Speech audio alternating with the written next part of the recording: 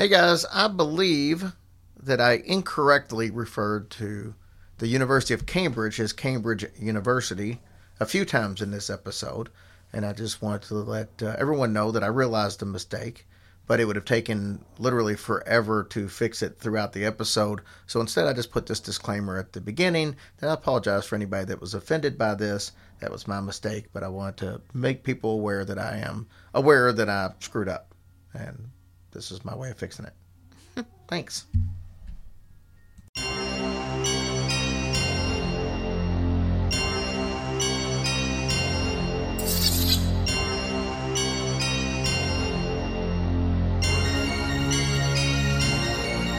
You done fell right down that rabbit hole, so reality is questionable. Try, but you just can't let it go. These two right here put on the show. It's paranormal overload with southern hospitality.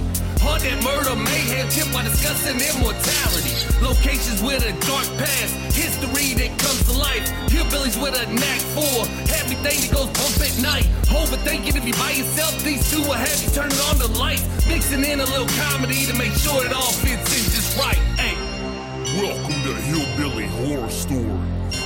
Now here's your hosts, Jerry and Tracy Punk, and their dog Ninja.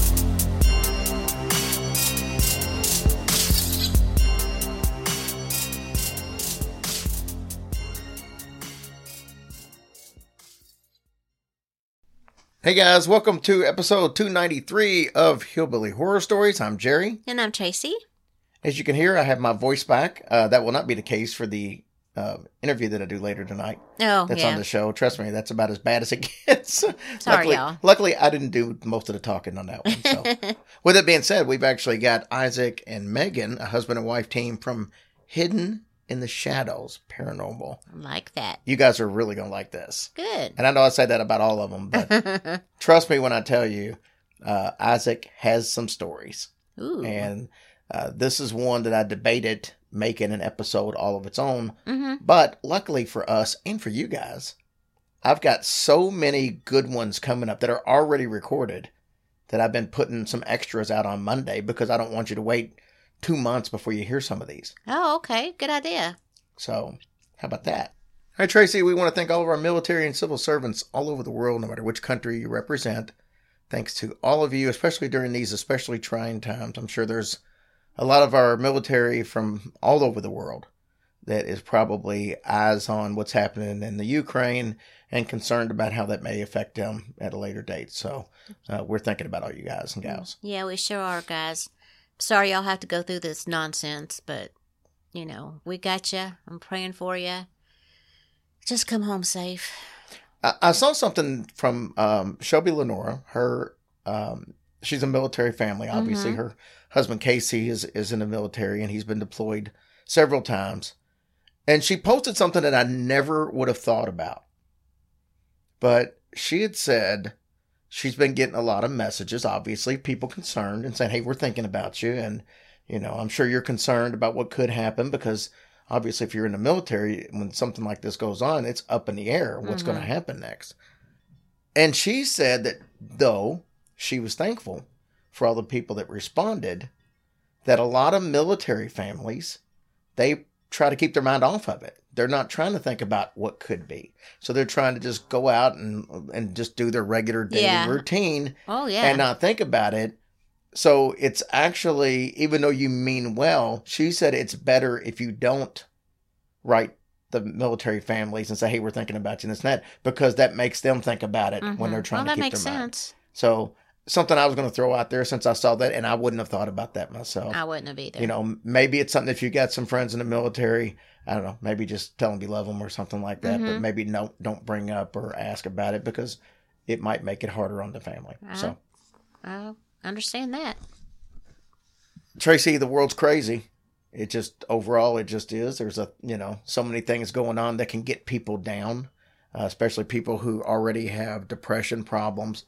And we just want you to know that if you've got friends you know are struggling, reach out to them. Don't wait for them to reach out to you.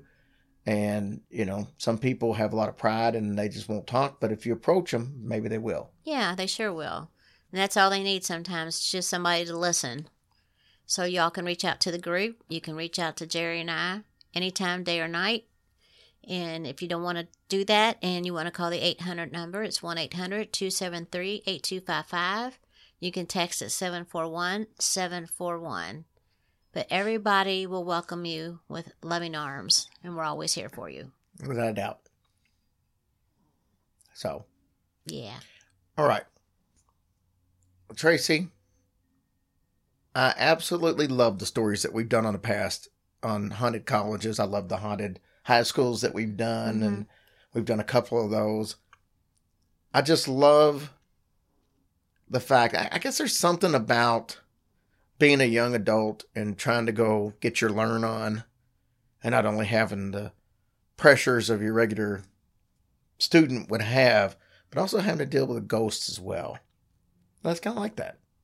So rather than focus, though, on this episode on one particular school, I thought I would grab some stories from a few different universities.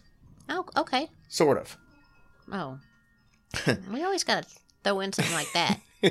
You see, most of you have probably heard of Cambridge University. It's obviously a very prestigious university over in Great Britain. What you might not know, though, is that Cambridge University is also made up of several smaller colleges. So it's like they have a whole system of colleges that make up the university.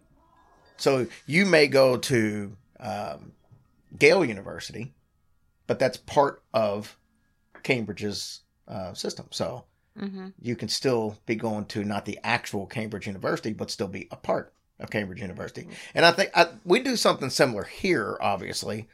Like, you'll have, IUPUI, which is Indiana University, Purdue University at Indianapolis. So you actually have that school is actually part of Indiana University and Purdue University.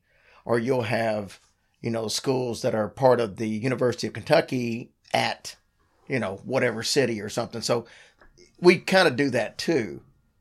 But I thought it was cool that, because I didn't realize that Cambridge University wasn't just one big school. I didn't realize that there was a whole system I didn't that was all part of it. So I thought that was interesting.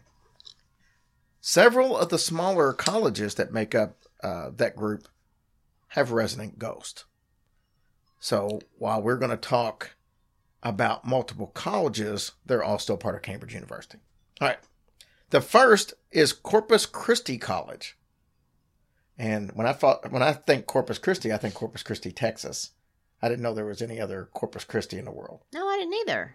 But Corpus Christi College was actually founded in 1352. It's been a college. Get out. How can they even know about such a thing? It's been a college before there were European settlers, even in the United States or in North America. I guess I'm just fascinated about how they would know to do a college back in those days, or, I mean, it's still higher learning, and I think that's the main thing. A college is always higher learning, so it's just advanced studies of whatever the subject would be. But no, I get you. What were they? Were they studying things in 1352 that a 7th grader would study today? Yeah. I don't know. I'd be interested. Anyways, like I said, it was founded in 1352, and they have a ghost known as the Corpus Ghost. And that's as much as we really know on the matter. Now, we got other stuff, obviously, but the question is, who is the ghost? And that's up for debate. Some believe that it is Dr. Butts. That's not funny. You're immature. I know. Dr. Butts. Seymour. Actually, that is his first name. Shut up. I'm just kidding. His first name was Big. Big Butts. Dr. Butts, who was the headmaster for 6 years, but then he committed suicide by hanging himself with a noose that he'd made from a handkerchief. Well, how big was his handkerchief? It had to be pretty big. Or he had a very small neck. I mean, I would think a handkerchief might be a little different than we think of handkerchiefs today. Oh, that's still sad. He hanged himself in the Master Lodge on Easter Day, April 1st, 1632. And I was reading up a little bit about that. I went to a different source. And I don't remember exactly everything, but it wasn't your typical hanging. It's like where he did it was almost like under a desk or something like that. It said a little higher, but like under a table. But it was done in a way to where he just let his body like loose. Like he was still, you think of a traditional hanging of your whole body is in the air. Yeah. And his wasn't like that. He actually was like, he was letting the weight pull him down for the hanging, but like his legs and stuff were like laying sideways I was going to say on the floor. Oh. And I mean, honestly, That seems uncomfortable. Well, not to get morbid and discuss these things, but I mean, I think if I remember correctly, I think Robin Williams, when he hung himself from like the doorknob of a door. So he did something similar where he more or less was sitting, but enough to where his weight did it. And I believe that it was something similar with Chris Cornell. I think it was like a exercise band, you know, like those stretchy bands, and done from the door. So, I mean, so when I saw that at first, I thought that was strange, but then I've realized that there were 2 cases that I've heard. So, I mean, yeah, very sad. You know, it seems, like I said, not to try to get more, but it seems like that would be a very hard way to do it, because it would seem like that once it would take longer. And well, it seemed like once you got to the point to where you realized that you're not getting any air, that you could just get up. Right. And that would, it would be hard to ignore that and just continue on. I agree with you. He isn't the only person, though, thought to be the ghost. There's another headmaster that some believe to be the culprit. His name was Dr. William Spencer. He was there in the late 1600s, so not too much longer, probably 30, 40 years after this gentleman. He was also a minister. And the story goes that his daughter became involved in having an affair during this time. Now, depending on the story that you hear, it's either the daughter or her lover that actually is responsible for the haunting. So some people think it's the headmaster. Some people think it's his daughter. Some people think it's the daughter's lover. So it really goes on around. The more gruesome story suggests that it's her lover. Legend says that the two were interrupted during, somebody kind of walked in, I guess, or knocked on a door or something, but they were disturbed. Right. In the middle of, So she tried to hide the lover in a cupboard. And he suffocated. Oh, no, stop. He did. Oh, my God. And that's why some people think it's him. There's no record of what actually happened to the daughter. How crazy is that? Or the cupboard. Oh, my goodness. That's so crazy. We do know that the old lodge where this happened was converted into sets of rooms for undergraduates in 1825. It's been long reputed that the upper rooms in the corner of Old Court, not far from the kitchens, were haunted. There are no records of the hauntings, though, until 1883. That's the year that a Mr. W.S., I think the name's Moule, M-O-U-L-E, so I'm going to pronounce it as Moule. He was a freshman there, and he had one of the rooms up there in the old Master Lodge.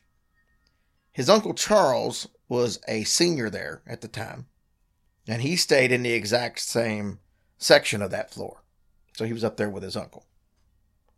Charles had often been troubled by mysterious noises, but he was reluctant to talk about it until much later in life.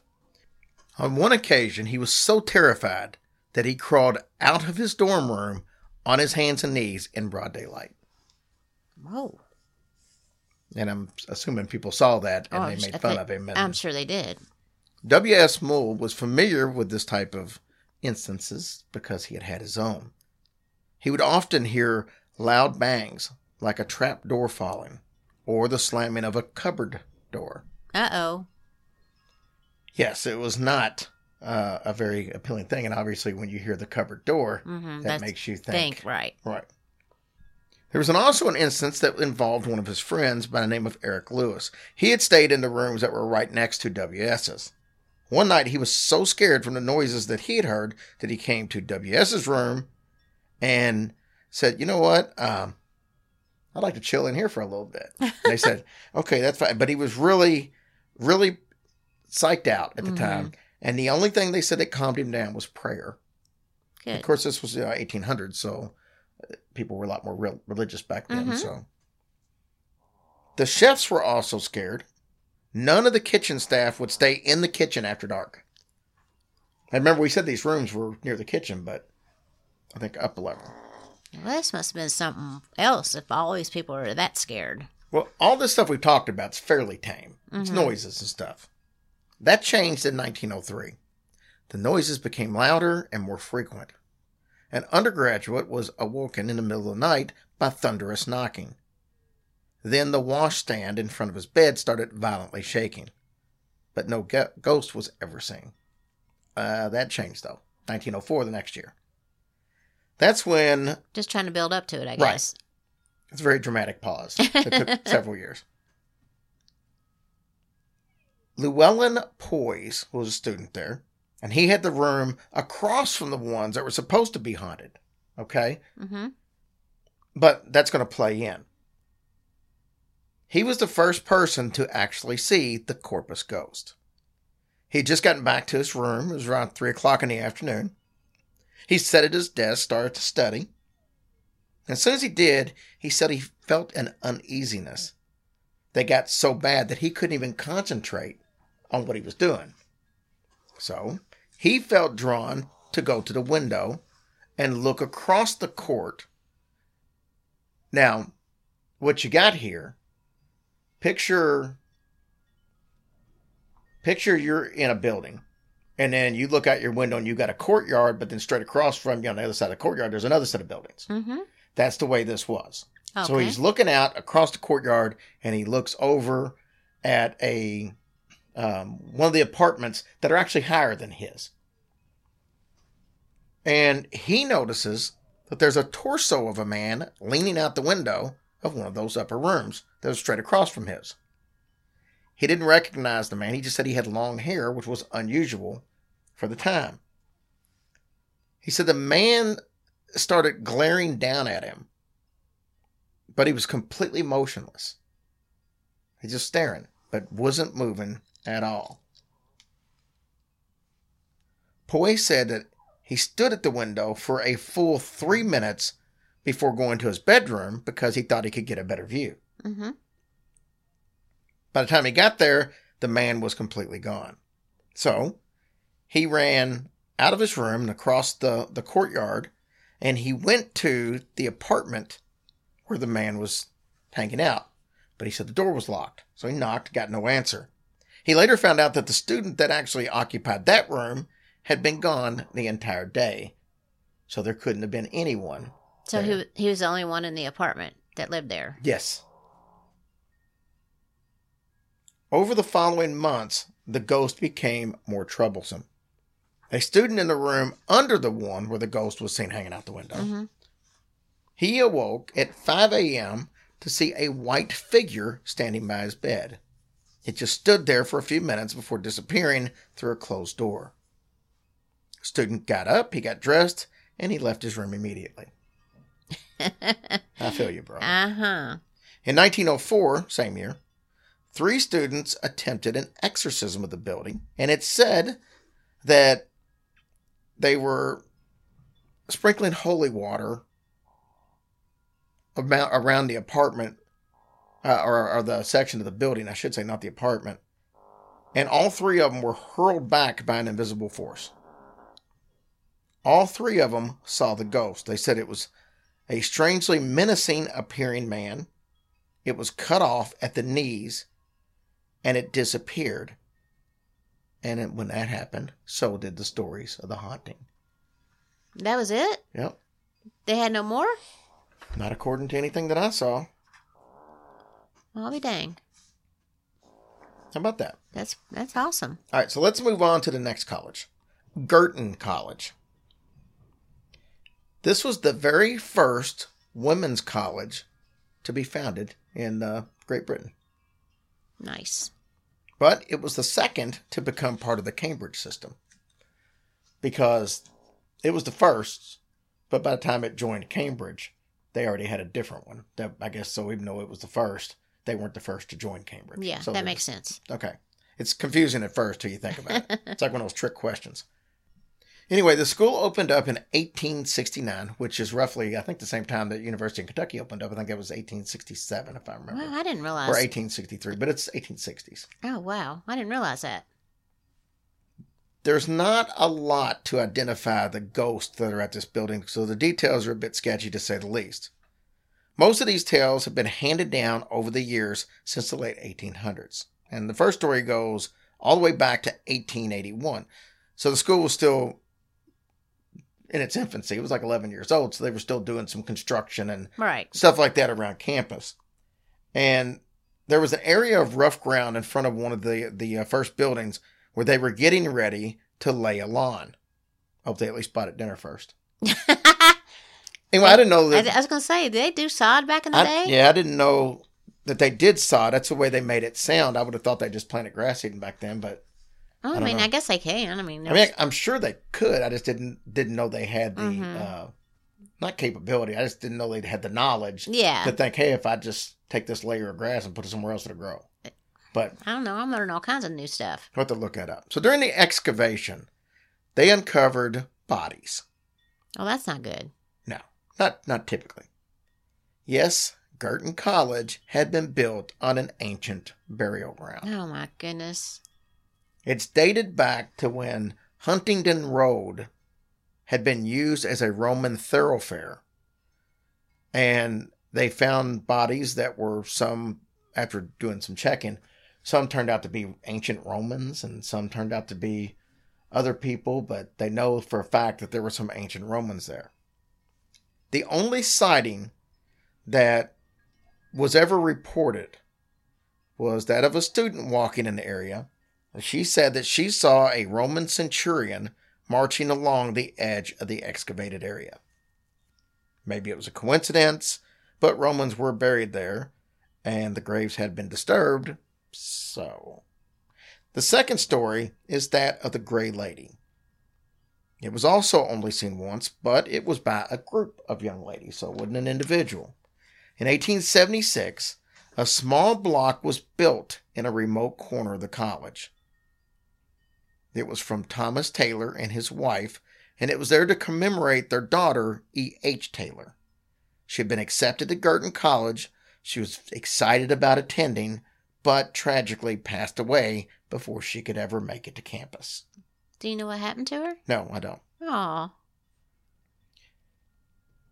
Shortly after the stone was in place, a group of students claimed that they had seen an apparition in the form of a gray lady.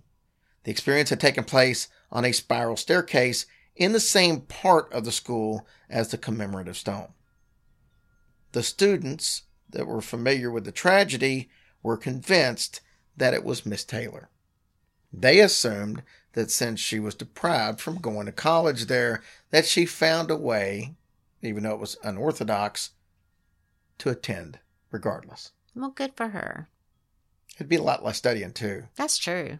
I mean, And she could look over people's shoulders and get the answer. Yeah, that would you be know, easy. so win-win. Except for the whole dead part. Could you see the professors? Hey, did Miss Taylor come to your class today? No, she ghosted me.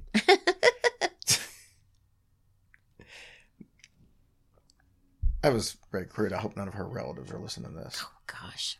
Anyways, that was the only sighting, but the story was handed down for several years after that. Now, skeptics say that the campus was lit by paraffin candles at the time, so there was not very good lighting anywhere on campus at nighttime, and lots of flickering of the candles that could cause plenty of shadows. So some believe that the shadows may have mistakenly be thought to be the ghost. Yeah. That's plausible. I could see that, yeah.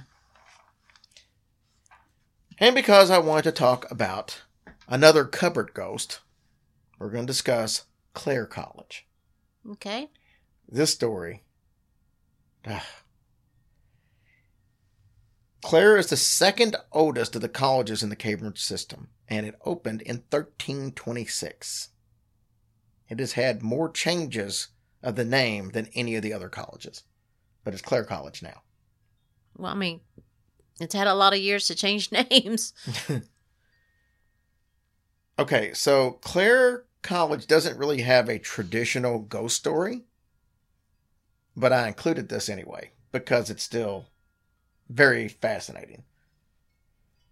We're going to talk about Dr. Robert Green. He was born in Staffordshire they pronounce it over Staffordshire. Okay. Anyways. I wouldn't know the difference. In 1678. That's when he was born. His dad was a cloth merchant, and he sent his son, Robert Green, to Cambridge at the age of 17. And when I say Cambridge, I mean the city of Cambridge, not the college. Mm-hmm. At 17. And he was admitted to Clare College in 1695. In 1703, he became a vicar at the parish of Everton, where he remained until his death in 1730. Green later became the dean of college at Clare. Oh, nice. Now, he was a tad bit eccentric, to say the least. He would eventually publicize his strange views on a range of subjects. He denied, for example, the existence of vacuum. There's no vacuum. There's vacuum, obviously. Suction and stuff like that. Why did he deny that? I don't know. I mean, He just did. That's kind of weird. Yeah. I didn't think it's that weird, though, because you've actually denied the existence of vacuum. Whatever. At least the vacuum cleaner. But anyway, he questioned the theory of gravity and insisted, get this, that the circle could be a square. But no one really knew what he meant by that. Oh my gosh. Do you remember who discovered, or at least came up with the theory of relativity? The theory of gravity? No. Sir Isaac Newton. I did know that. Okay. I knew you did. I did know it, but my brain can't work on that speed. Sorry, I didn't know it was going so fast. Yeah, well, my brain can't think that fast, I should say. Well, he was violently opposed to Sir Isaac Newton's scientific theories, which he believed went against religion. Okay. I guess somehow gravity went against religion. Okay, that's a little bizarre. Drop an apple, it falls. Yeah. That goes against religion. Oh, come on now. Maybe because Eve was holding the apple and didn't drop it. I don't know. Oh. Regardless, Sounds like he's reaching. believe it or not, Sir Isaac Newton died 3 years before Green. They were actually in the area and both teaching at different colleges at the same time. Oh. Did they know that? Yeah. Oh, they did. Yeah, they didn't like each other, to say the least. I said Green was obviously at Clare, and Sir Isaac Newton taught at another college called Trinity College, which is also part of the Cambridge system. All right, so... Is he why we have Fig Newtons? Because if it is, that's gross. I don't think that has anything to do with Fig Newtons. Okay, just wondering. God love you. Green was also an author. His first book was published in 1712 under the catchy title of, and follow me on this, The Principle of Natural Philosophy, in which is shown the insufficiency of the present systems to give any just account of that science. Wait, that was the title and That's not the the name of the chapter? book. That's the name of the book? Why is it going to make it so long? This may surprise you. It was the subject of a lot of jokes. Well, The but book duh. in general. He didn't care, though, because he wrote another book in 1727 that was 980 pages long. You want to know the name of that book? Do you need to take a deep breath? I do. The Principles of the Philosophy of the Expansive and Contrarive Forces, or An Inquiry into the Principles of Modern Philosophy, that is, unto the several chief rational sciences which are extant. That's the name of the book. That is weird. Come on, man. The only one interested in Green's views was Green himself. Nobody bought his books. Well, shit, they were exhausted by the time they read the title of the book. You read a title like that, you automatically know there's going to be a lot in this book. Okay, so we've established that he was a unique individual. So it will not surprise you when we discuss the details of his will. To start with, there was to be a bookshelf erected in the college library to hold his collection of books, his memorabilia that he had collected over the years. And he wanted to donate that to the college. Then, he wanted 4 memorial stones, like the one we talked about earlier, to be erected for him in 4 locations. Clare College, the chapel. He wanted these things in the chapel. He's a very religious man. He wanted it in the Clare College Chapel, the King's College Chapel, Great St. Mary's, the University Church, and on the north side of the parish church in his hometown of Transnorth. So, what do you think he wanted written on these things, memorial stones? Because he left a very long and flattering description that he wanted on these. I was just going to say, I'm sure it was like a very long sentence. Yeah. So anyway, I didn't even write down what it was because it was goofy. Yeah. But he wrote what he wanted put on there. Mm-hmm. It gets stranger. All right, here we go. The strangest part of his will was that he required that his body be dissected and that all the fragments, except for the bones, should be collected and buried at All Saints Church in Cambridge. Unless a new college chapel had been built before he died. And in that case, he wanted his remains to be buried at the new college chapel. Mm-hmm. As for his bones, they were to be displayed in the library next to the bookshelf with his books. His bones, His did bones, you say? the skeleton. Now, he had to get the school to comply with these terms, and they did.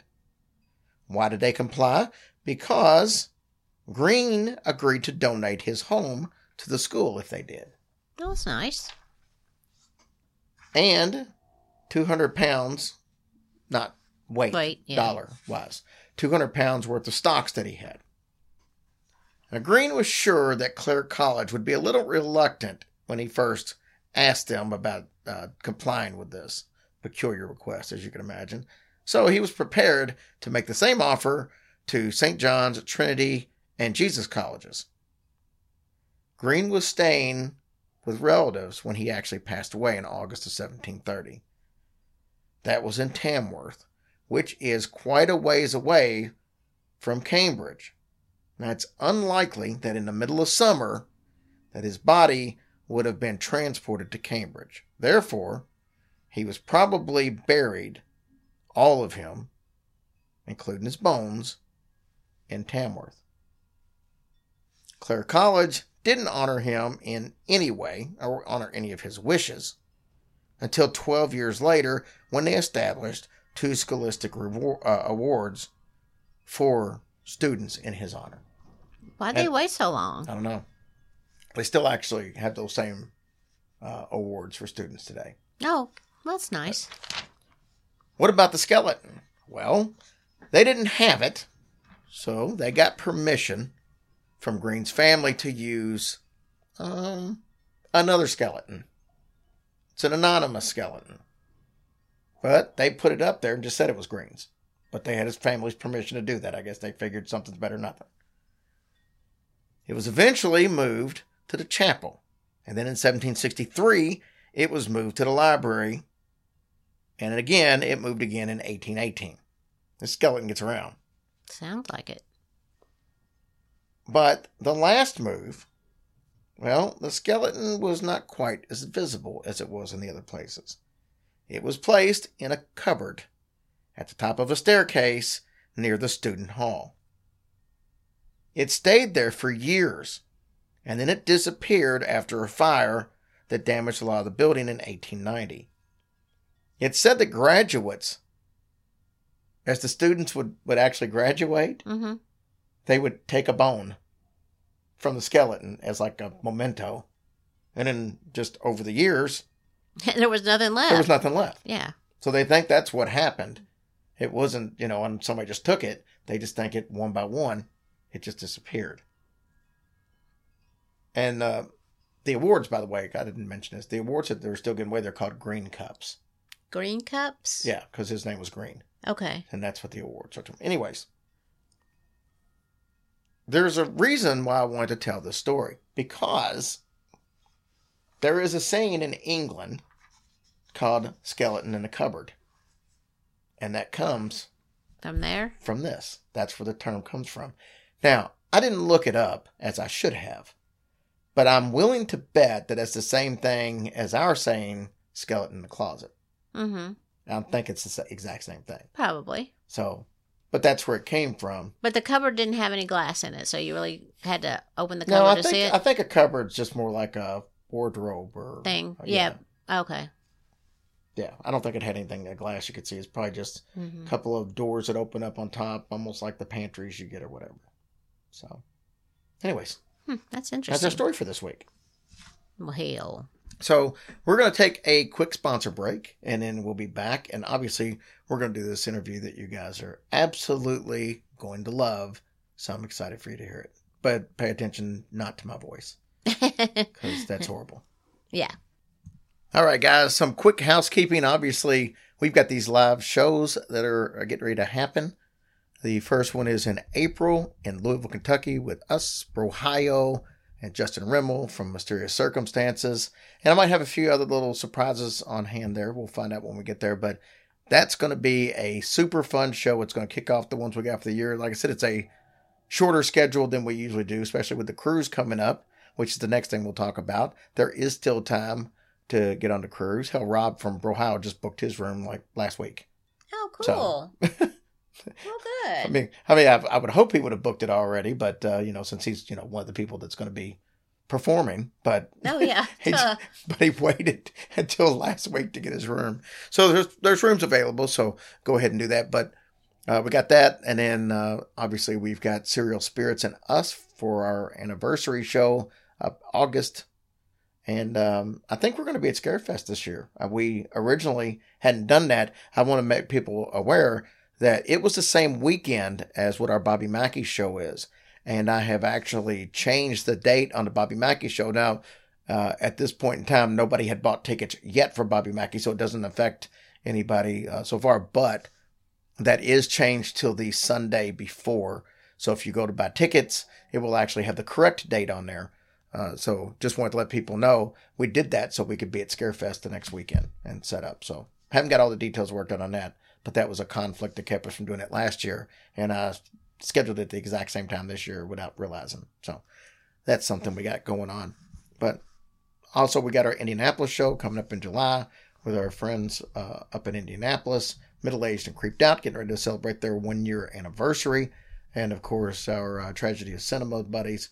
So that's going to be fun. It'll be a mostly Indianapolis show, except for us. We're not in Indianapolis, but we'll be there that day. So technically.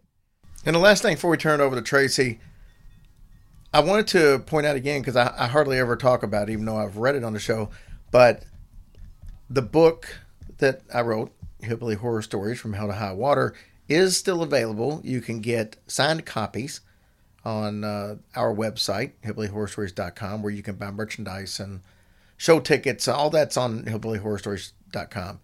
But it's also available on Amazon. The ones you get from our website, it actually is signed and dedicated and sent out to you that way. And I always throw a couple of stickers and stuff like that in there for it. And but if you'd rather get it on Amazon, it is available on Amazon. And I ask that if anybody has gotten and read the book, to go leave us a review on Amazon. It definitely helps out. And if you know somebody that might be struggling with mental health, the book might be something that'll help them out. So it might make a good gift to somebody. So anyways, I'll turn it over to Tracy so she can tell us what's going on with iTunes and Patreon. Okay, this week on iTunes we have Karen Scholl, Fire1523, and Amy Jeeps. And for our Patreons, we have Brandy Pritchard, Mimi Bosarge, Cynthia Parker, and Sheila Wilson. Thank you guys so much for your awesome reviews, and thank you for your patronage. We really appreciate you guys more than you'll ever know. Keep those reviews coming. We love you guys, and we appreciate any feedback that we get. Awesome. All right, so we're going to listen to this interview from Hidden in the Shadows. It's Isaac and his wife, Megan, but Megan couldn't be on this particular interview. She's taking care of their 5-year-old child. Okay. So it's just Isaac, but trust me, we'll get some people to respond to this because Isaac talks about a specific gift that he has that I had never heard of anyone having before. And I think you guys are going to be fascinated by this. So take a listen. Hey guys, I'm excited because I've got a new podcast that I've been listening to, and another husband and wife team out there. And I've really liked this one. And I thought, hey, it'd be fun to bring this one to you guys. So I reached out to Isaac. Him and his wife, Megan, do the Hidden in the Shadows podcast. They've been doing it about a year and a half. And man, these guys have a ton of experiences. So they're going to share some of those experiences. At least Isaac is. His wife, Megan, is actually taking care of their 5-year-old. So we understand that. But he's going to tell us some of their stories from growing up in haunted houses to their childhood together and experiences later, because now they, lo and behold, are paranormal investigators as well. Isaac, thanks for coming on, buddy. Thank you. Appreciate it a lot. So tell me a little bit about, for those who haven't heard the Hidden in the Shadows podcast, tell them what the podcast is. What are they going to hear when they tune in? Well, you're going to hear an in-depth discussion about a certain subject coming from people that me and my wife particularly are, I'll say, experienced with most stuff. Like I usually tell people that we haven't experienced everything that we talk about. We experience most things we talk about. When it comes from everything paranormal that's happened to us since we were kids, and then the stuff that happened to us when we were together, when we first started dating, and even now that we're married, every house that she's ever lived in has been haunted. Not just because she has that kind of bad luck. It's just because spirits have followed her around since she was a kid. A ranch that I've talked about numerous on the podcast, I call it the Infamous Ranch, is the ranch I grew up on when I was a kid. And everything paranormal that I ever experienced, majority of it, was on that ranch. From, I believe, a cryptoid, I think, is the best way I can describe it, from most things haunting and paranormal to a possible alien sighting as well. With one of my friends, we were just sitting on the porch and we actually saw lights in the sky. But most of the stuff we talk about is from that. And then also, ever since me and my wife became paranormal investigators, we like to give, like we like to call, haunted updates in the beginning of the episode of anything that paranormal has happened to us throughout the week between episodes and stuff like that. But most of the time, we take our time trying to give our perspective on what the paranormal subject is about, and everything we talk about. Sounds like you grew up on Skinwalker Ranch.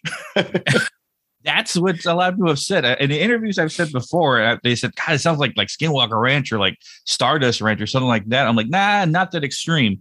Funny enough, I can start to tell this story. When I was a kid, I would say probably 11 or 12 during the summer when we were in school. I have two younger brothers. My second youngest is about a year younger, and then my youngest brother is about 2 years younger than me. So I think I was 13. I think my youngest brother was 12. My youngest brother was about 10. We were bored and staying up late. And we were always told stories from our uncle that this burnt down barn that's on the other side of a fence, about maybe 100 yards away from the house, was apparently a witch lived there and stuff like that. I think he just mostly told us to, keep us out from there. But so we were like, let's go investigate. Let's go check it out. See if he's lying to us. Right. So we all dress in black and we go out there. And my youngest brother, he handles our old timey on the shoulder camera. Because this was like what, 2000? No, earlier than that. It's about 99, I think. And we were going out there, and at night, and I think I grabbed machete, and then my second younger brother, he grabbed the axe, and we were walking to the fence line, and basically it's a road that goes straight, the dirt road that goes straight out to the highway, and then if you go maybe 20, 30 yards down it, on your left would be an open field, and then the house off in the distance. So we were on our way there, and there's a tree line that kind of blocks your view until you get to that point where it comes open field. And we were walking, and we got to the point of fence line, and my second youngest brother, the one holding the axe, he got furthest out from us. And he stopped. I looked at him like, hey, Gabe, well, why'd you stop? He just stares out into the field and points. And mind you, it's nighttime, and the moon was out, so it wasn't relatively like you couldn't see anything out. And he points out to the field. And I'm like, what are you pointing at? And I just get the glimpse. I look, I get close to him and I look. What I see is a white figure like kneeling in, like kind of squatting in the grass, and then stands up and then turns around and walks away. And we, all three of us, haul ass back to the house and stuff like that. Had no idea what it was and nothing like that. And we told our parents, they're oh, you see and stuff like that. You know, your typical horror movie parents, you know, there's nothing there. But that was one of the incidents that happened to me when I was a kid. Now, later in life, I think when I was a teenager, I think I was 16. I had a couple of friends. I was over at his house on a Saturday, and he asked me if I wanted to spend the night so we could go to church in the morning. And I was like, yeah, I just have to go back to the house and get some stuff. So we get in his car and we drive to my ranch. And granted, he lived in town and I lived out where I lived. My branch was probably about 15 minutes out of town, out in the boonies, out of the middle of nowhere. And we drive up there. I think it was me, my friend Steven, and my friend Matt. And we were in Steven's car, and he was driving. And I think I was in the back while Matt was riding shotgun. And this is important to our positions. And we get to my house. Lights are off. The porch light's out, so it's dark outside. You can't really see anything. And me and Steven get out of the car. So I go to my house, get the clothes, get a few things, stuff like that. And Matt stayed in the car. I'm like, you going to stay? He's like, yeah, I'll stay. I'm like, are you sure? And I've told him stories about the ranch before. I've told him numerous stories. So I'm like, are you sure you want to stay out here? He's like, yeah, fine. I was like, all right. So me and Steven go inside, spend maybe 7 or 8 minutes inside, grabbing my things and leaving. And as I'm walking out, I'm like, oh, it's dark. Let me turn the porch light on. So I turn the porch light on. We step out. We walk over to the car. And Matt, who was in the shotgun position, is now in the back. I'm like, what are you doing in the back? And he looks at us terrified and goes, get in the car. I'm like, what's going on? Get in the car now. He's yelling at me. Like, all right. So I throw my stuff in the truck. We get in. And as we're driving away, he's telling us when we are in the house, he heard a hoof stomp next to the car and then off at a distance. Then next to the car and then off at a distance.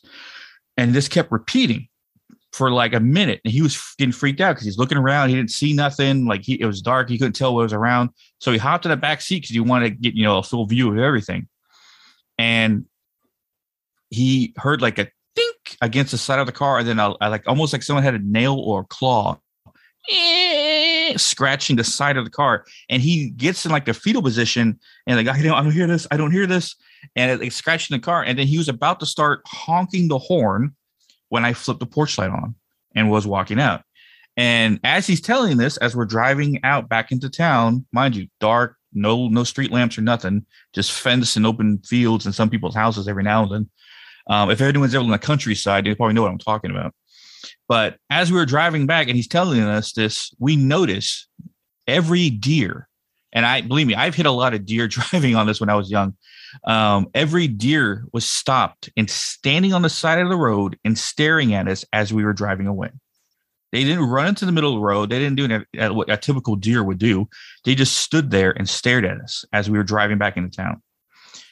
That was extremely strange and freaky enough to begin with. But then we get back to the house. So we check the car to make sure, is he telling us the truth or he's messing with us? And yeah, lo and behold, there is a long needle-sized scratch from the front of the car all the way to the back of the car.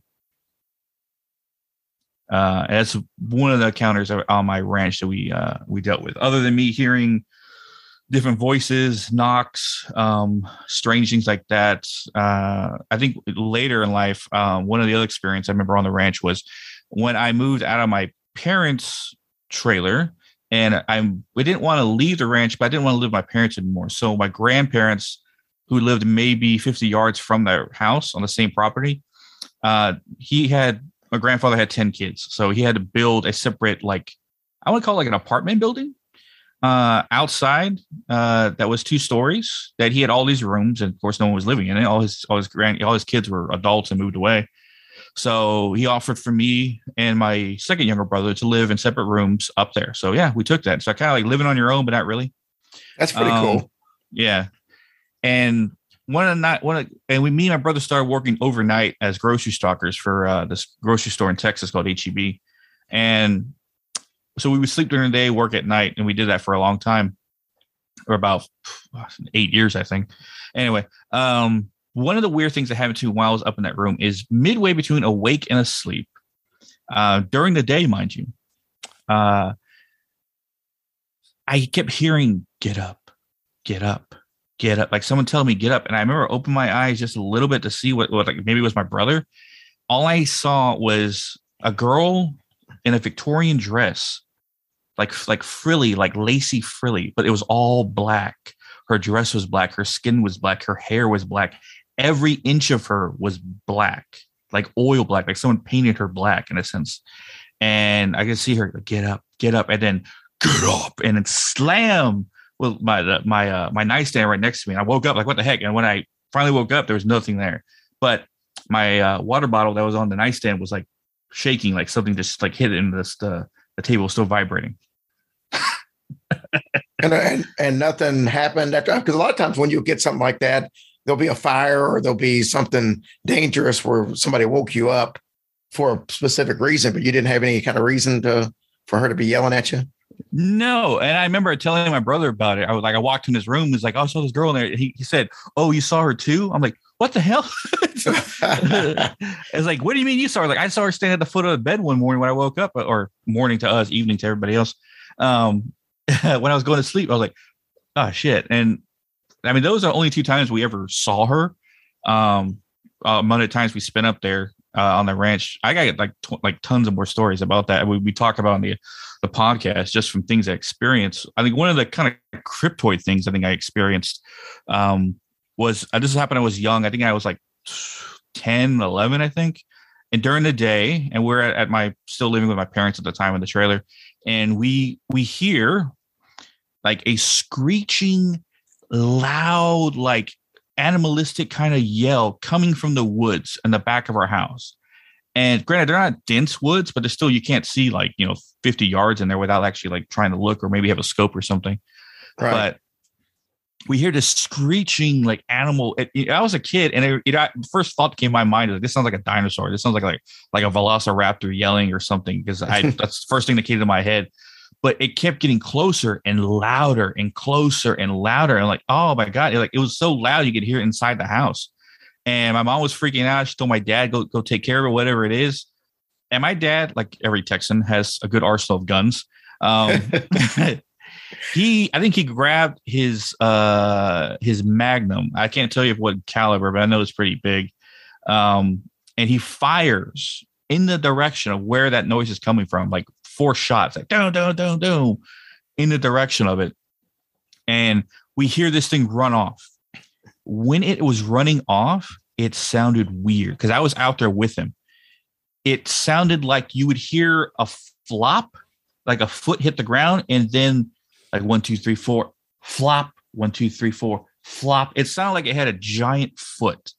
Like it was like really long and like flat kind of foot, just like 1, 2, like it took time between each step, because I remember it sounded weird to me when I heard it run.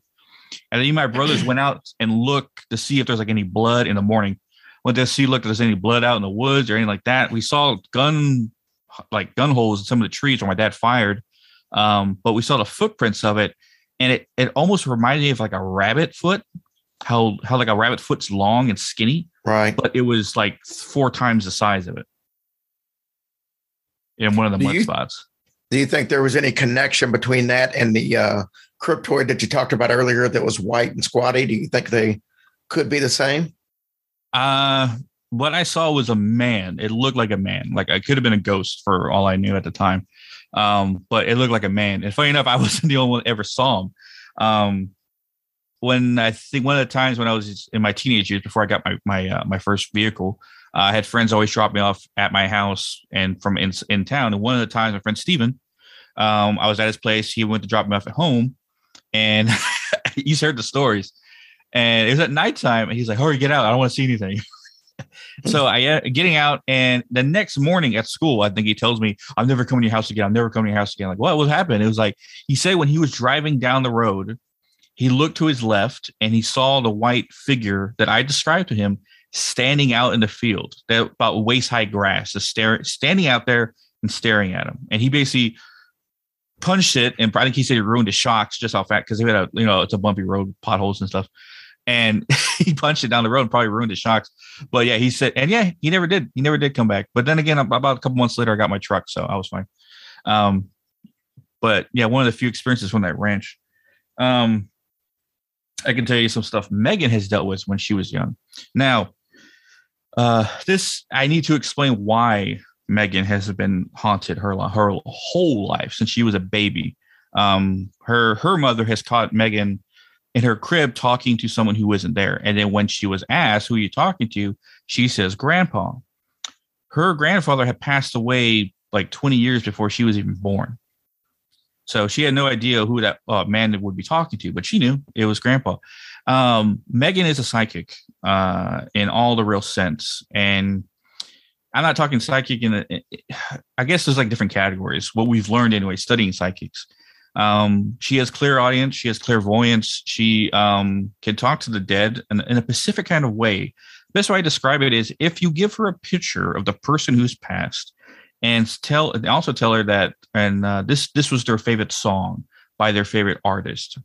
She can listen to the song by the artist and focus on the person, and she can find them and speak to them briefly. She's done it a couple times, one with my best friend and a couple of times with my grandparents, who's also passed. And she's found them and talked to them, had a small conversation, and then that was it. Amongst her remote viewing skills, I tell her that she's like the jack of all trades when she comes to psychic things, because she has like every psychic ability you can think of. Some she's more proficient than others, but it's just anything you can think of, she's tried doing. But when she was a kid, spirits would come to her all the time because they can see her. They see her as someone who can communicate with her. And that's kind of why she's always been haunted. One time she moved to a house because she's lived in North Carolina majority of her life, where we are now. And one of the houses she moved in Clinton, an old Victorian style house. First night there, they saw a box that had books in it when they were moving in, slide across the entire floorway from probably 20 feet from one end to the other, hearing footsteps walk around, stuff like that. Every place she's ever had, she's had different spirits follow her, knock on doors. She can name anything she's experienced. It's when I first started dating her that I saw all this for myself. Like I said, at this time I was working overnight, and she was going to school during the day. And some of the nights I would come over and I would just stay the night with her. I would be awake, she'd be asleep. She just liked me there. But at night, let me tell you, the first night, one of the nights I stayed there, we were in her bedroom, and she was asleep on the bed. I was watching TV, and her TV, it was on the dresser that's right next to the closet. So it's right in your line of sight. And I saw the doorknob rattle like someone was trying to come through, like someone was in the closet trying to get out. I stared at the closet door waiting for something to open, and nothing, like 10 minutes. So I'm like, okay. I can remember every for a full hour, I just kept like looking at TV, looking at the closet door, looking at TV, looking at the closet door, just waiting for something to open, and nothing ever did. One of the other times I stayed over at a place, we were talking, I was sitting on her bed and we were talking about something, and a hand grabbed my ankle from underneath the bed. Like I thought someone was underneath her bed. I was like, oh shit, what is that? And we looked underneath her bed, nothing there. I remember one of the times I was sitting on her couch, and when you sit on the couch and watch TV in a living room, you have it goes down the hallway to the bedroom. And I remember I was sitting there, it was dark, and she was on the couch with me, and I see like a girl peek her head around the corner or around on the side of the door so I could see her in a door frame. And I could see the hair like coming down and moving, like kind of swooping and like moving with her as she's peeking through the door. And I looked at her like, who the hell is that? And she goes, what? And the hair, of course, that jumps back. We run into her room. Nothing's there.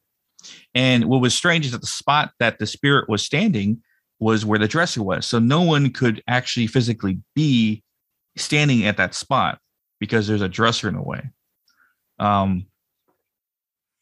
Yeah, from hearing her name called and stuff like that. But what we figured out in the early days is that she had 5 different spirits follow her around.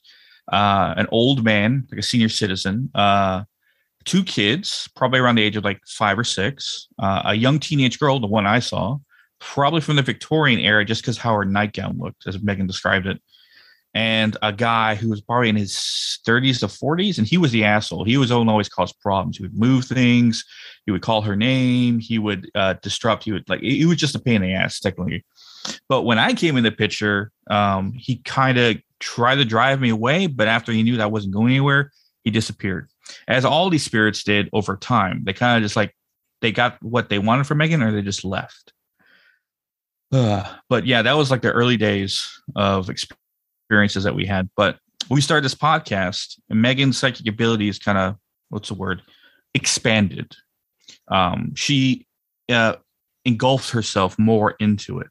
So she became stronger with them, because before she kind of put it off to the side. I don't want to deal with this. I don't want to deal with all this stuff. As most psychics who see something and they get scared and they don't want to deal with it anymore. So they kind of close themselves off from it.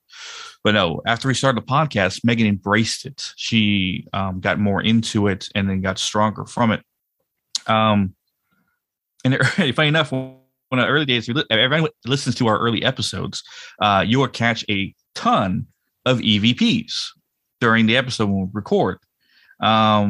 Different voices. One time, I think we caught it sounded like a dark entity going, Megan, like it was real deep and low as we were recording. And granted, we just have regular SM58 mics, nothing special for recording spirits or anything like that. But yeah, there was a ton of EVPs in one of early episodes. Not so much anymore.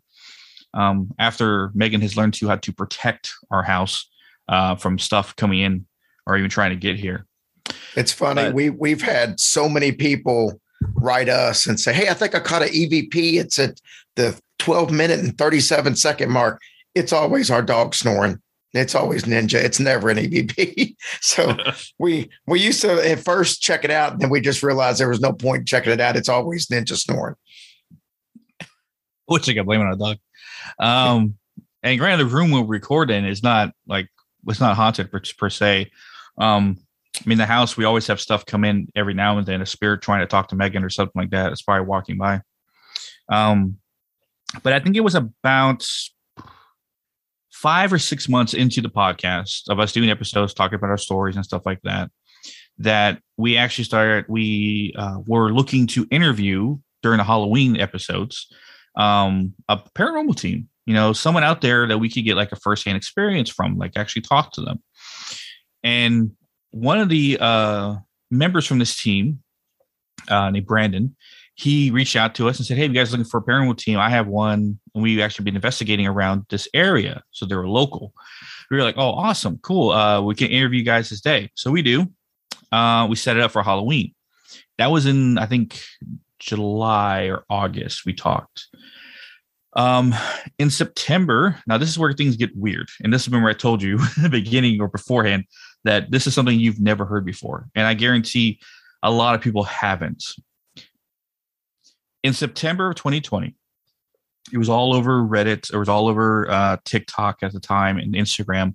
A lot of psychics were talking about a great awakening happen.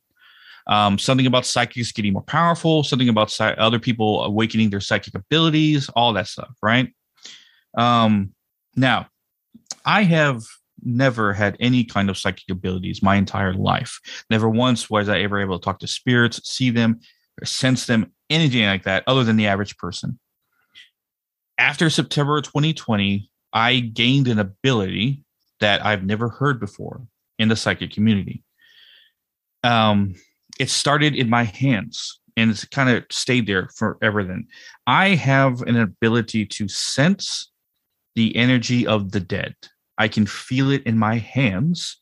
And it almost a sensation of when your hands go numb, that falling asleep feeling, that tingling sensation that starts. And it starts at the center of my palm and spread that to my fingers, the closer or more strong the entity is. And that's one of the parts of this ability. Not only can I feel them, I can pull the energy from them and take them off the plane. If that makes any sense, in a sense that if a spirit's energy that they take to be here, physically here, to move an object, to turn the lights off, to be heard, any of that energy they have, I can pull it and take it from them. And most people ask the follow-up question is, where does that energy go? Best way I can describe it or explain it is that I can filter that energy to a neutral energy. So after practice and after I think a few months, I figured out that when my right hand charged, is what I call it, that sensation, an evil dark entity was nearby, demonic, evil, bad spirit, whatever you want to call them. When my left hand charged, that was a person, a human, anything on the light side of energy, you would say. So most of the stuff I ever pull, I kind of make it a rule to myself, is dark energy, because if a person's there, I kind of don't want to rip them off the plane. They're just there, just trying to talk to you, get their message across. But something dark, something evil, kind of needs to be taken off. So I'm in our investigations as a paranormal investigator is like the enforcer, because we can go into dangerous places and never have to worry about anything hurting, scratching, or anything like that, because I stopped him from even starting it. Now, this ability was not even, I couldn't find any information on it, anything like that. But after talking to this paranormal team, after the interview in October, one of the psychics on the team named Mike, who is very, very talented psychic. He's almost shamanistic, if the best way to describe it. He kind of leads other psychics to understand. I worked with him for a while, and we actually started another paranormal team that split off from that original one to create the current paranormal team we have now. Well, actually, no, there's two different variations. Sorry. We broke off from that paranormal team and started another one with Brandon, Mike, his wife, me, and Megan. I think we called it No Quarter Paranormal. And I learned to harness, focus, figure out, and kind of not master my ability from investigations that we did. Not only can I pull the energy of entity off the plane while standing in front of them, I learned if I can put my hand to the earth, to the ground, I can feel out about a good distance radius from myself and then pull all the energy in that radius to myself. For example, I have pulled an entire farm, an entire building, an entire block of dark energy at one point in time. I can't tell you how many acres I've ever done, but a pretty good distance of energy I pulled into myself. So yeah, when I say you never heard anything like this before, did I stump you? Have you heard anything like this before? Just kind of No, yeah. I've never. So let me make sure I understand this. You're saying that, let's say you walk into a house that's got a dark entity. Yes. You basically can use your hand to absorb that energy and kind of just take it away until you're done. Yeah. Is that basically in a nutshell what you're saying? Yeah. And so far, nothing. And I mean, not to say this cockily, nothing has been able to stop me. There's an experience I can tell you here in a minute, but I want to get to a little bit of this first. After the paranormal team, the experiences we had together from taking dark entities here and there from our investigations, we learned that doing this is we as a team decided not so much that we need to investigate places, but we need to kind of clear them, like make them less haunted in a sense. Not less haunted in a sense we're going to move all the spirits out, but like any spirit that wanted crossing over, we could help them do so. And then any dark entity that was there, we could get rid of. So in our investigations, we started doing that, kind of like not as much as investigating, but as more of helping spirits move on and clearing out the dark entities there. One of these experiences. Where did the dark entities go? Like, so you clear it from this spot, but it's got to go somewhere, right? Yeah, just not there anymore. How to describe it? When I pull the energy off, take it away, that entity is no longer there. And what we learned is that sometimes dark entities keep people bullied and almost imprisoned in locations from leaving or even crossing over. For example, one of these places we investigated called Webb Library in Moorhead, North Carolina. It used to be a children's hospital during the time of the tuberculosis crisis in that, I guess, I don't know what year, early 1913, 1910s, I can't remember when. Was a children's hospital at that time. Then it became a regular doctor's office. Then I think became something else. And then finally a library where it has been for about 50, 60 years. But a lot of spirits were in there. And one of the first times we went there, funny enough, we couldn't get in because the the curator forgot to give us the key. So we drove all the way over there for nothing, essentially. But me standing outside the building, I felt something. And I was like, oh, there's something here. Let me grab it. And I pulled it and I took it. And Mike was aware of what I did. And he's like, what did you do? It's like, something was there. I took it. He's like, oh, you pissed them off. I'm like, what? He said there was 3 entities in there, 3 dark ones. They were kind of like they were in charge. They were bullying. They were keeping everybody in line. And you just took one away. And like the other 2 are pissed now. I'm like, oh shit. I was like, okay, whatever. So we go back another time to actually investigate. And this is the time that the evidence of what I was doing was clear. Let's say that. I describe the feeling of pulling these entities into 2 categories: smoke and sand. Smoke is a sensation, how it feels when I pull it. Like you can't tangibly hold smoke, but if you put your hand through it, you can kind of feel it. That's how I describe it. Those are like weaker entities, like something like a human dark entity, like a bad person who just crossed over and died and just became an asshole in that life too. That's like that. But something darker, something older is more like sand. It's coarser, it's harder. It causes me actual physical pain sometimes to take these things off. But these 2 entities that were left over were sand. They were very, very strong sand. One of them I took up in the 2nd floor, because there's a 2-story library, in the kitchen area. I think it was the break room for the librarians there. He apparently was using a mirror to come in and out. When I pulled from the mirror, he tried to run. I grabbed him before he could, and it pissed the last one off, which we were told through the spirit box that it was in the basement. One of the other spirits basically ratted on him until he's in the basement. I was like, okay. So we go down to the basement, and we have the spirit box on, mind you. And while we're in the basement, me, Brandon, and Mike were down there. And then Brandon and Mike start doing a prayer, like out loud prayer with spirit box on, as I was putting my hand to the basement concrete floor so I can get the full building. And we hear over the spirit box, shut up, shut up, stop it, don't do this, like other stuff like that. Like it was telling us to be quiet. And Mike was get pissed off. Like you ain't gonna tell us what to do. You have no power here, stuff like that. And I'm feeling the ground. I'm feeling everything that I think I find it. So I start to pull, and when I pulled the building, I could feel all the energy as I was pulling it. It was a lot. It was coarse. It was hard. It almost felt like I was pulling like a cylinder out of the ground, like a perfect like cylinder of like energy, I guess, out of the ground, like it was sliding out like that, like I was pulling it out. And after it was done, after I pulled it, everything I had it, and like that, we look around just to make sure, like it's clear. Because I basically was like, I was a little woozy after, because it kind of takes a lot out of me in the beginning. We look on the ceiling, and the ceiling was very short. Like I'm 5'10", and the ceiling was probably, I don't know, 6'4", 6'5". I could touch my hand standing up and touch it. Let's say that.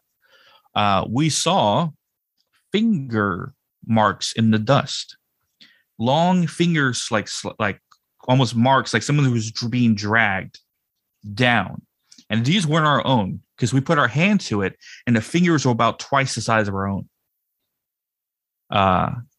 And that was like evidence, like something was being dragged down. So when we saw those, like, holy crap. I think we had a picture we posted on the thing about it, but yeah, that was at that location.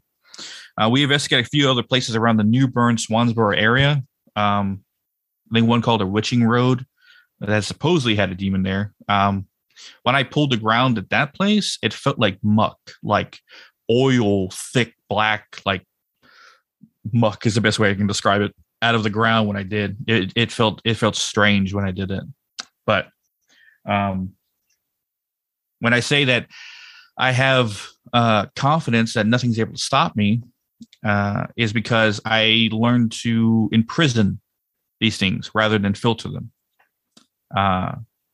To basically put them in an object rather than filter the energy.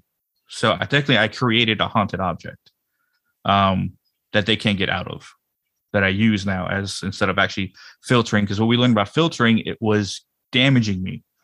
I'm 34 years old, and I have gray in my beard on the right side of my face in certain spots that like I've had to deal with extra stress. I'm not a stressful person. I don't really deal with stress much, but there's no reason why I have gray hairs. My father didn't get gray hair into his 40s. Same for my grandparents, stuff like that. So it was strange. So Megan took that as a sign that you need to stop filtering these things. You need to put them somewhere, or like just stop doing it. So I learned to put them in an object by just commanding, because I was told multiple times that I have a very strong throat chakra, if anyone believes in that. But I was able to command them into objects, specifically one that we use all the time now. But something happened to, and this is why I talked about that. I don't think anything can ever stop me. Something happened to my friend Mike, who's the psychic on the team, the shamanistic one that I mentioned earlier. He has two sons that are about in high school age, and one of his sons had a friend named Dylan, who came over to his house and stayed with him because he was a foster kid. He didn't like where he was staying. Mike, of course, opening his heart to the whole situation, said, "Come on, stay with me. It's fine. Yeah, we got plenty of room," stuff like that. Lo and behold, or I guess he didn't even notice this when he first invited the kid in. After about a week or so, he figured out that this kid has an attachment, a demonic attachment. He was being oppressed, not possessed. He was being oppressed. Something was attached to him. It wasn't letting go. Megan, using her ability to remote view, she went to Mike's house to see if this thing is there.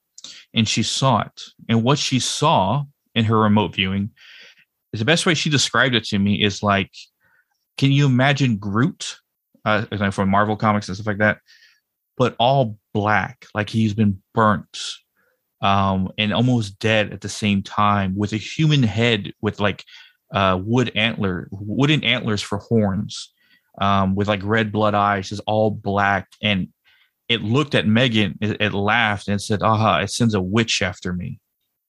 Right? They're sending a witch. And she didn't understand what the hell they're talking about. And she basically shot back to herself here, and she told me what happened.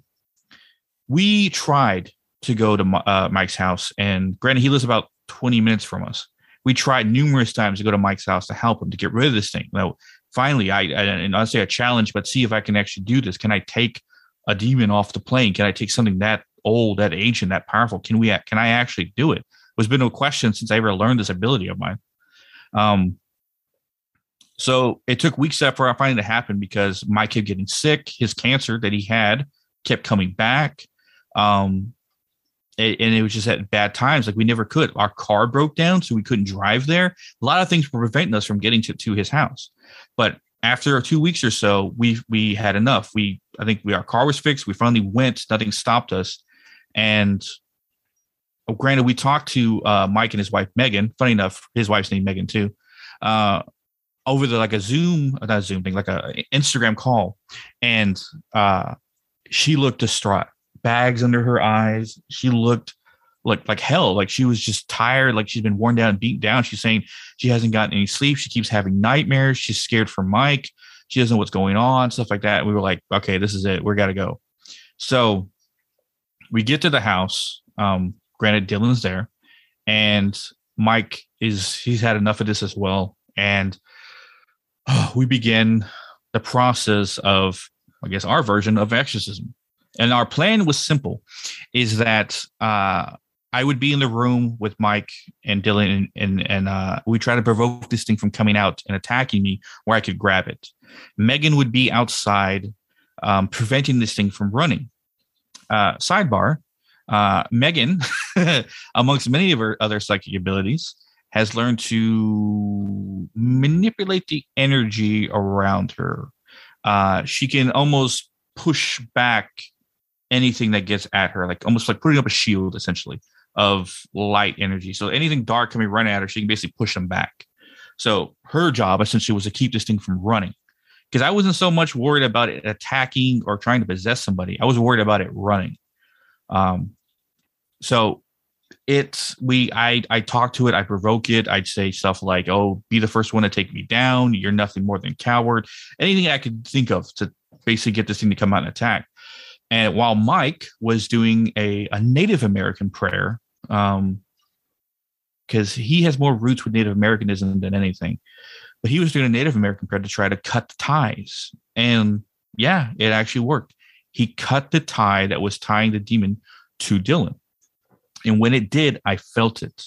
And I pulled it. I had it. And I grabbed it. And I absorbed the energy from it before he could run.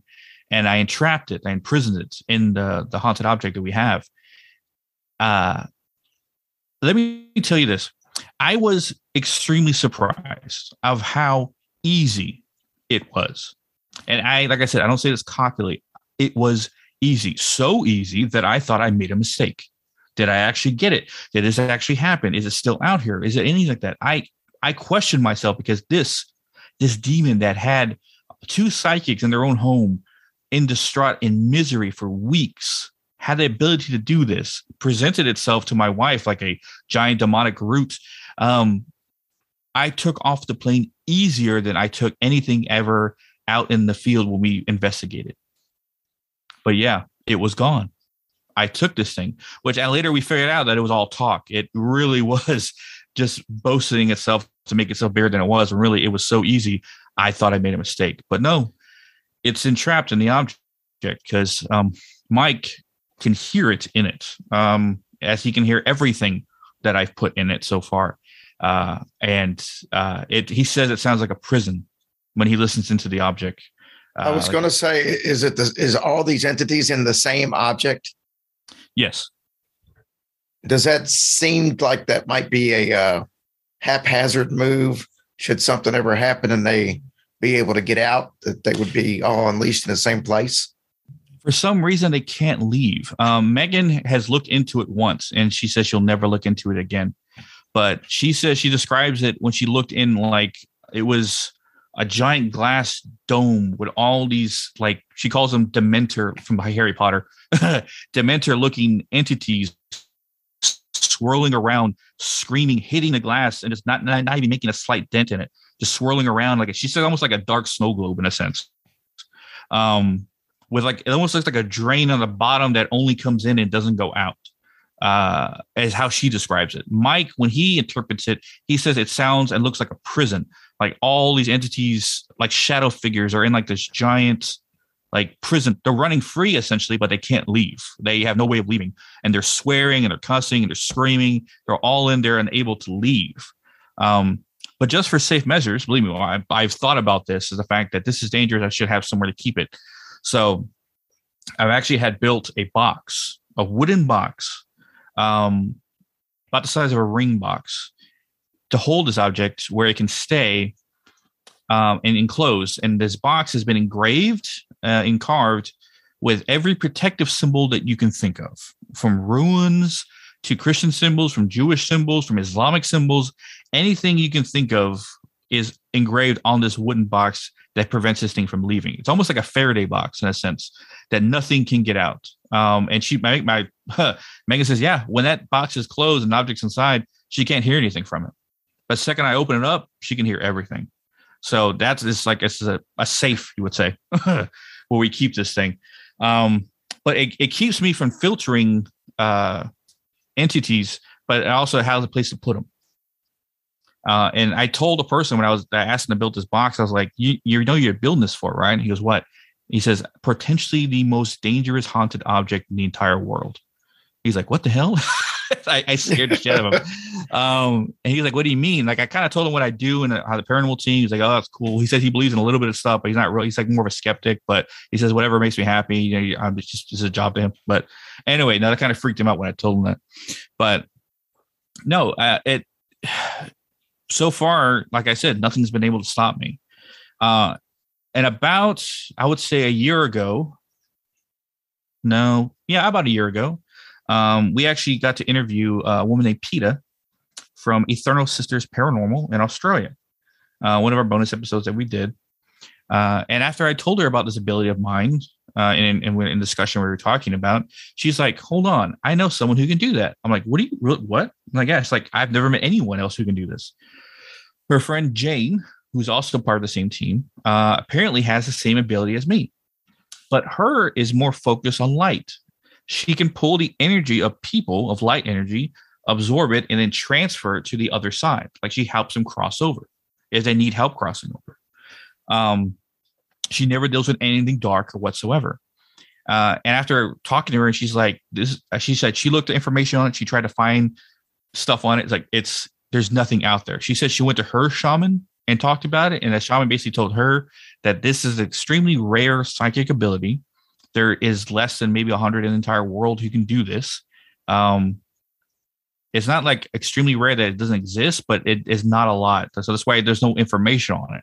Or barely any information on it. What she found, the only thing she found was a title or name described for them. And this is originally from a Native American lore.